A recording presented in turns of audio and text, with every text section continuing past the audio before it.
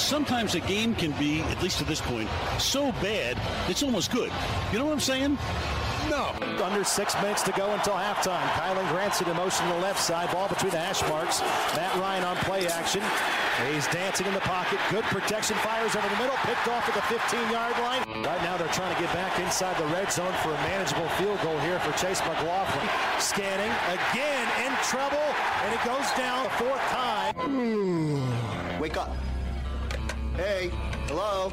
Hello. And the Boo Birds out here at Empower Field as McManus on for the third time to try a field goal. That was just a matter of time. This is going to be a 34-yard field goal, and it's blocked by the Colts. It ricochets into the end zone, and the Colts get a big block. Out of the gun goes Ryan. Shotgun snap. Backs to pass. He's going to chuck it over the middle and might be intercepted. Time to wake up. Okay, hello. Can you hear me? Wake up! Wake up! I don't like this! Wilson fakes it to Gordon. In the pocket. Throws upfield. Picked off by the Colts. Into the end zone. It's Stephon Gilmore. This one for Mr. Gilmore. Chase McLaughlin 4 for 4 tonight. And the Colts have the lead in overtime. It's 12-9. There is no such thing as an ugly win. We're not happy about 2-2-1, but I mean, we're right there. We're right in the mix. What the hell just happened?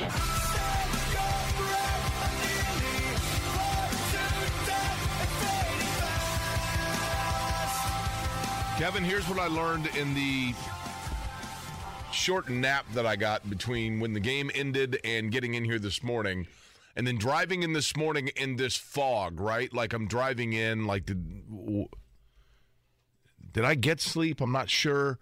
And then I had this epiphany. Are you ready? Last night we found the team that has a more cloudy and screwed quarterback future than the Colts. That's what I learned last night. Like, if the Colts have a murky situation moving forward with their quarterback situation because we just don't know year in and year out who the next year's quarterback is going to be, at least they're not the Denver Broncos. Yeah, some expensive quarterback issues. Denver certainly feeling it a little bit more than Indianapolis. I thought going to sleep would cure it, but I think my eyes are still bleeding. I was going to text your dad for some Band-Aids. Does he have some Band-Aids I could put over my eyes? My parents have 1,700 boxes of Band-Aids, yes. One day, Jake, I think I will tell Max Bowen of the Colts and Broncos and say, one team just stunk less than the other team. The game should have ended in a tie. I thought they should have just met at midfield after regulation, shake hands, carry off Chase McLaughlin on their shoulders, and head to the showers. It was the first time I've ever seen a game go to overtime and a mass exodus of fans. Yes. Like, yeah, right. That's it. We're leaving. And it's like 9:30 local time. 9:30, beautiful night in Denver, and just a mass exodus. You had Al Michaels and Kirk Herbstreit like literally making fun of the game on many, many occasions. You had NFL agents all over social media last night just ripping this game to shreds. The Colts won, and I feel worse about the Colts than I did at 7:03 yesterday morning. So here's my question. And listen, they won, right?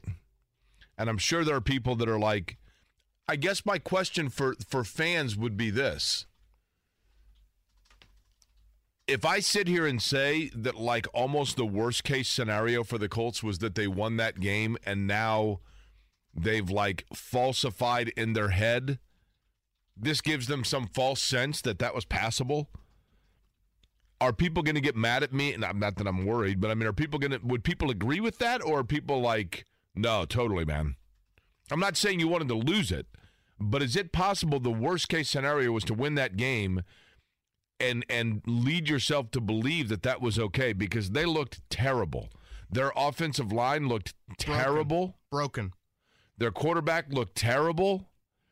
Alec Pierce looked good. They might have found something here in Alec Pierce, right? And they had some good running play for sure. I mean, I'll give them credit there. Chase McLaughlin, I thought your defensive stars delivered for you, Jake. But to your point, we heard from Jim Irsay, we heard from Frank Reich. That to me might have been the scariest part of the entire night, was hearing the leaders. Jim Irsay, he's going to find the camera after that game last night.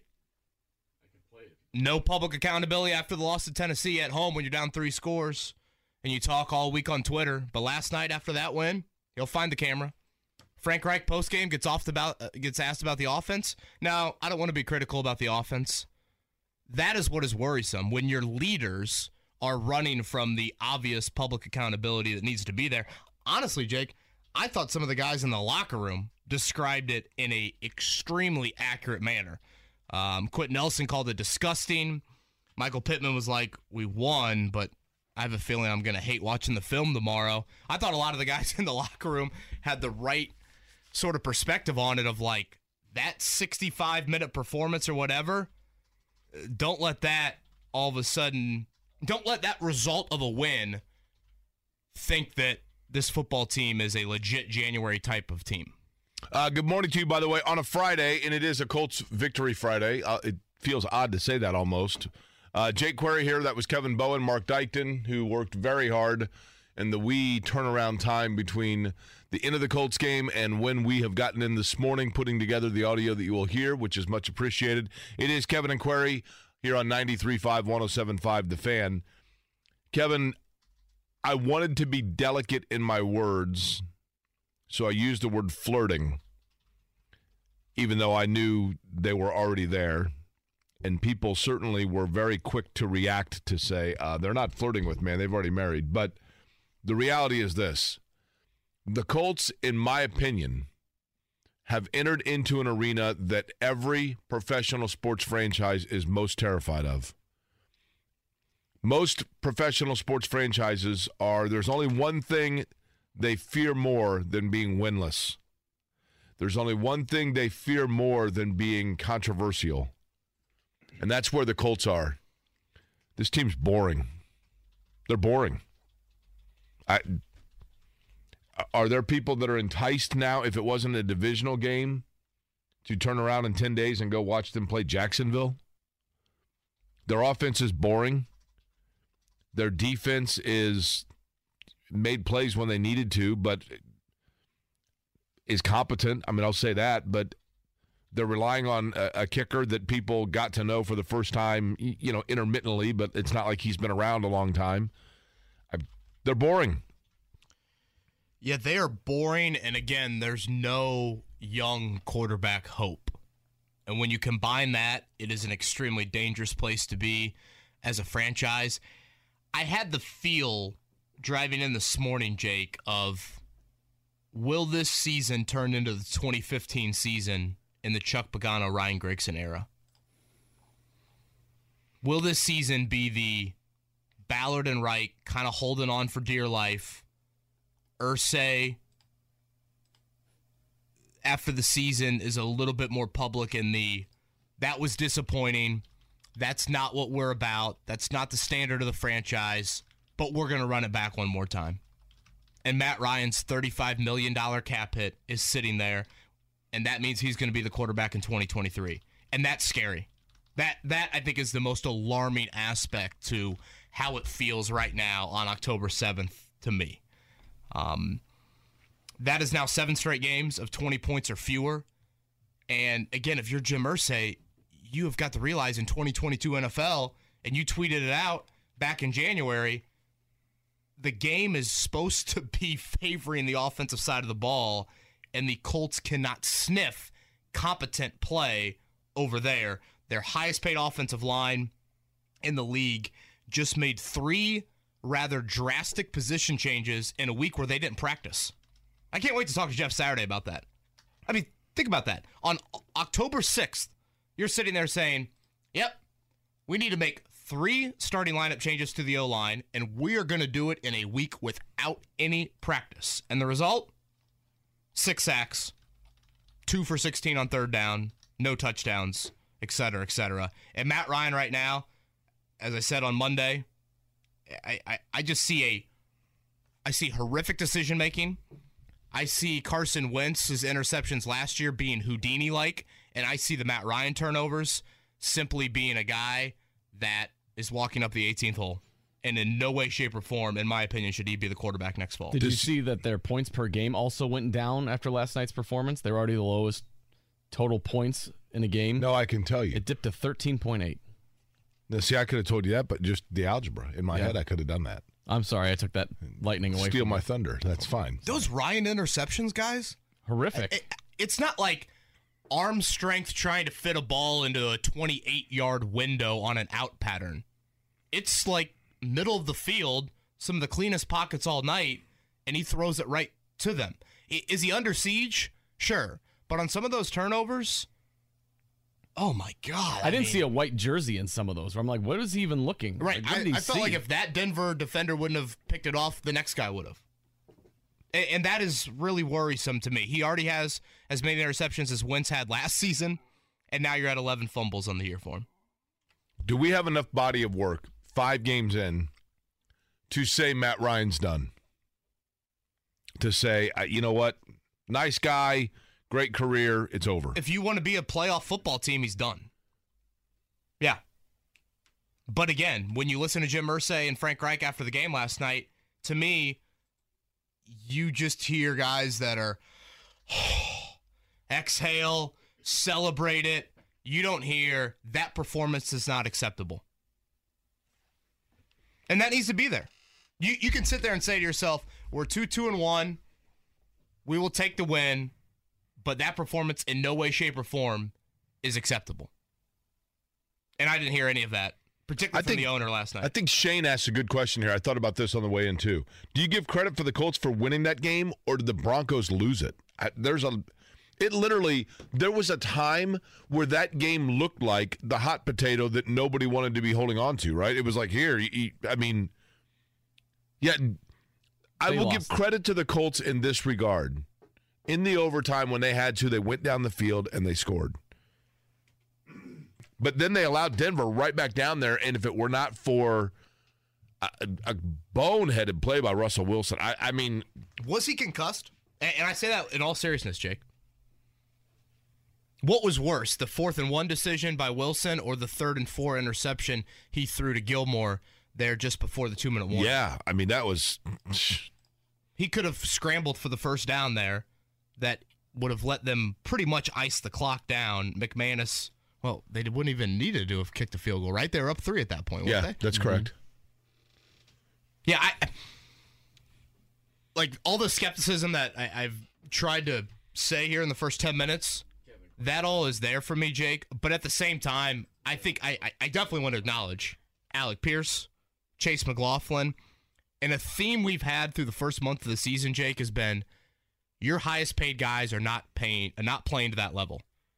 Last night, Gilmore, Buckner, Kenny Buckner Moore was big. made the biggest one of the biggest plays of the night. The coin flip? Well, that's a good one. He did bat that ball away. That probably would have been a touchdown down the seam. Grover Stewart had the blocked field goal. Huge moment there in the third quarter. I thought your defensive stars finally sniffed the contract value that they are earning. Yeah, that's fair. And so I do want to acknowledge that. And I thought, honestly, on the last play of the game, the Colts felt like had gotten a tough. I believe Bernard Ryman just got whistled for another penalty, by the way.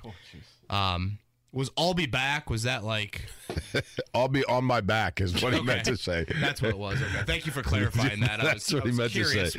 What he meant by that.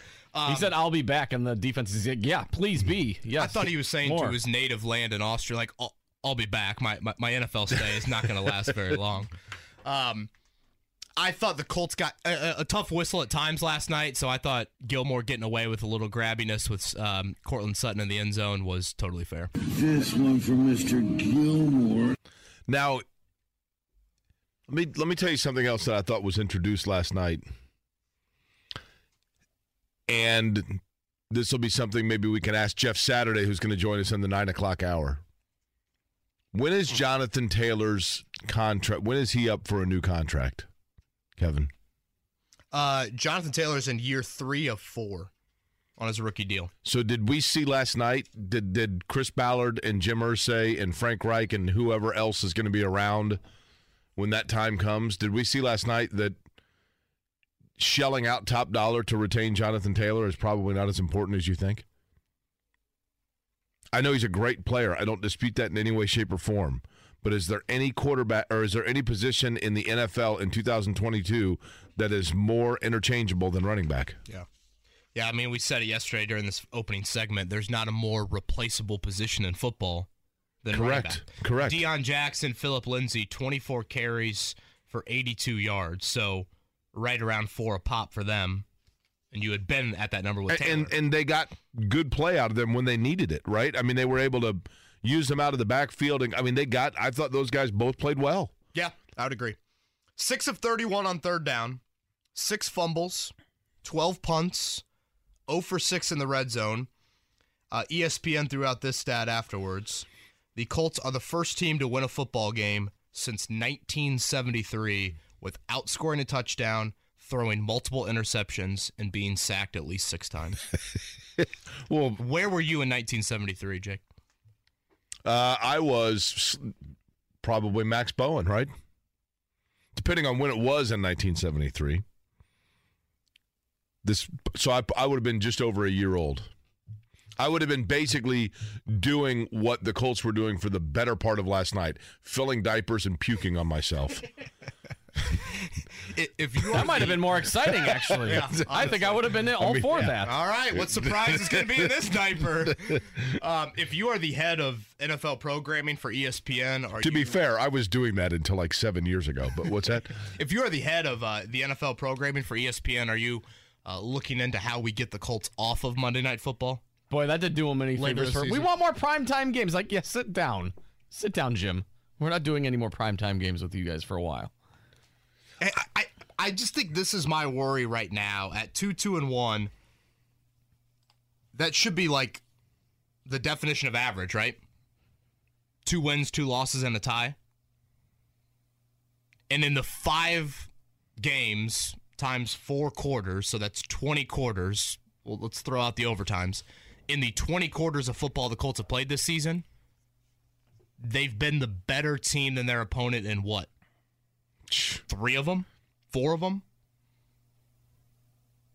That's where it's concerning. It's not like you have been even 10 or 11 quarters of, okay, there are moments where you are clearly offensively, defensively, special teams, the better football team than your opponent. And again, it just has this weird feel of this season will get brushed under the rug. And I think it's really dangerous for the future of the franchise. It just feels to me like they're just stuck in the mud. I mean, here's a text I got. Jake, that win in that fashion was the worst case scenario. They're going to keep kicking the can down the road on some much needed pressure and changes. Who's that from? I got to run the number here. If you just sent me this from the 965 number, send me your name. I just want to give him credit because I could not agree more on that. I mean, that's the takeaway from me is the fact that, sure, it's a win. Which is such a weird thing to say on October 7th. It's just a thing where everybody exhaled. The pressure's off for 10 days now. They're like, okay, we can regather ourselves. We didn't blow this game. Like, that's all it is. Like you said, just kicking the can down the road. There's no solutions coming. Aaron is who sent that, by the way. Somebody asked in the chat, I can't find where it was off the top of the head, say, Colts get a higher draft pick than the Pacers, bet. That's a scary thing to think about in October. Boy, that is. The Colts need a higher draft pick than the Pacers. But the Pacers are legit, like, tearing it down. Right. Like, they're trying to be bad on purpose. The Colts are, for all their... Well, like I said yesterday, the Pacers...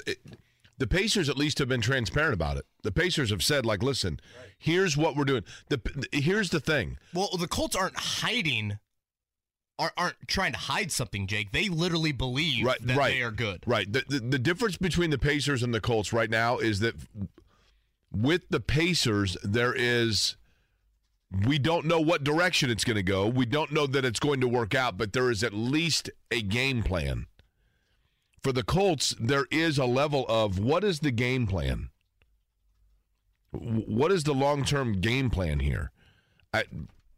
So you have a left guard, a tailback, a middle linebacker, and a couple of pass rushers that are showing to be pretty good, but they're going to be exiting their prime when who in the hell ever your quarterback is going to be is just starting to get his footing underneath them in the NFL, unless you just keep kicking the can on 38-year-old guys that literally look like their arm is Jell-O.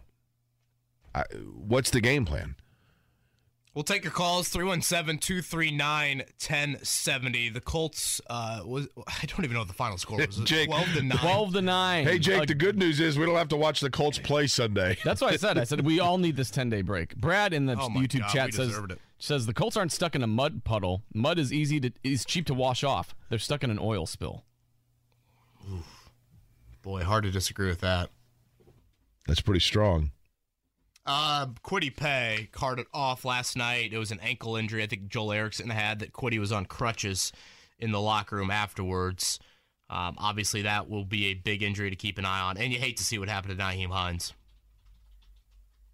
The Hines hit, I don't know about you guys, but I feel like I've seen a lot more direct hits to the head. That one to me didn't even look like it was like, boy, his head got knocked off like you see guys over the middle of the field, and yet he got up and he didn't know what. I mean, and I'm not making light of it. He didn't know what direction he was walking. I thought it was more of a reaction of his. I thought his head hit the field. I thought that's what did it, not the hit itself. But I thought his head smacked. You know, that would make a little bit guys. More I'll be honest with you, and I don't want to be overreactionary. I don't want to be hyperbole. And I get it. I understand these guys love playing the game. I understand they make good money. I get all that. And I understand the feeling of immortality that one has in their 20s. I had it too. But, man, if I'm Nyheim Hines or I'm Tua Tagovailoa and I'm watching video and I'm seeing myself in that situation, I'm taking a long, hard look at, that's it. I mean, I'm looking at guys when they do the Hall of Fame enshrinement and guys can barely walk out on the field, and I'm looking at one situation like that and listening to players and guys that I know that are my age that played in the league that have daily struggles, and I'm like, that's it. I mean, that's scary stuff, man. Scary, scary stuff. Absolutely hate to see that for Hines. Ryan Kelly left with a hip. How do you think they'll pick the starting offensive line against Jacksonville next Sunday? I was thinking like pin the tail on blue, maybe. That's exactly right. It's funny you mentioned that. That's what I'd heard is they have a wheel that they spin. Uh-huh. They actually got Union Jack over in Speedway. Yeah. Just closed, and they had an auction where they auctioned off a lot of the interior. My understanding is there's a shoe carnival from East Washington Street. They did the same thing. The Colts won the wheel, the wheel you spin for discounts and things. They won, and the linemen, they do it each Monday. Actually, it's supposed to be a fun activity. It's one of the fun things they do in the complex on Mondays. Determine next week's starting roster. I thought it was going to be one of those, okay, come out to the bluing of the canal and you can pick the starting right guard. You, buddy, off the street, you want to play?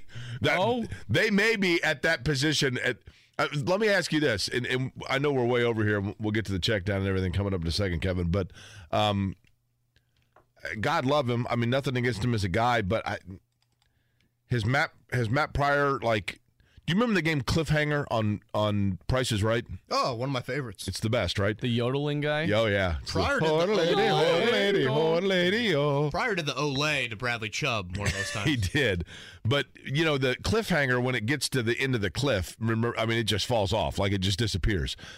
In terms of getting pushed on the offensive line depth chart, is Matt Pryor now just about to fall off of that cliff? Like, he's right there. And, I mean, they've moved him around now. But the problem is, are they going to have to put Pryor back at left tackle? Like, what's going on? I think the guy that'll catch him will be this man. I'm Bernard Ryman, and I'll be back. Do you think that means back on the bench? Wow. I mean, he had a few. Didn't they show one play where Bernard Ryman, slipped and fell forward and then tried to tackle a guy? And at one point, I think Danny Pinter had a sack. Did he not? I say this in all seriousness, and we can get in the offensive line. We obviously will with Jeff Saturday. The Colts have they have a real decision to make, and if their contract values weren't at the level that they're at, there would be no decision. But honestly, If you're going to go play a football game next Sunday, I'd rather have Danny Pinter at center than Ryan Kelly. I would agree with that. Which is so sad to say, considering where you're at with the offensive line. 317-239-1070. Do you think the sun will rise today, or is it just one of those days where, we the cloud of that game has moved, and it was a beautiful night outside last night here and in Denver. Right? For those that believe in a higher being, I think, that higher being might just say, no sun in Denver, no sun in Indianapolis today. You guys don't deserve it tonight. No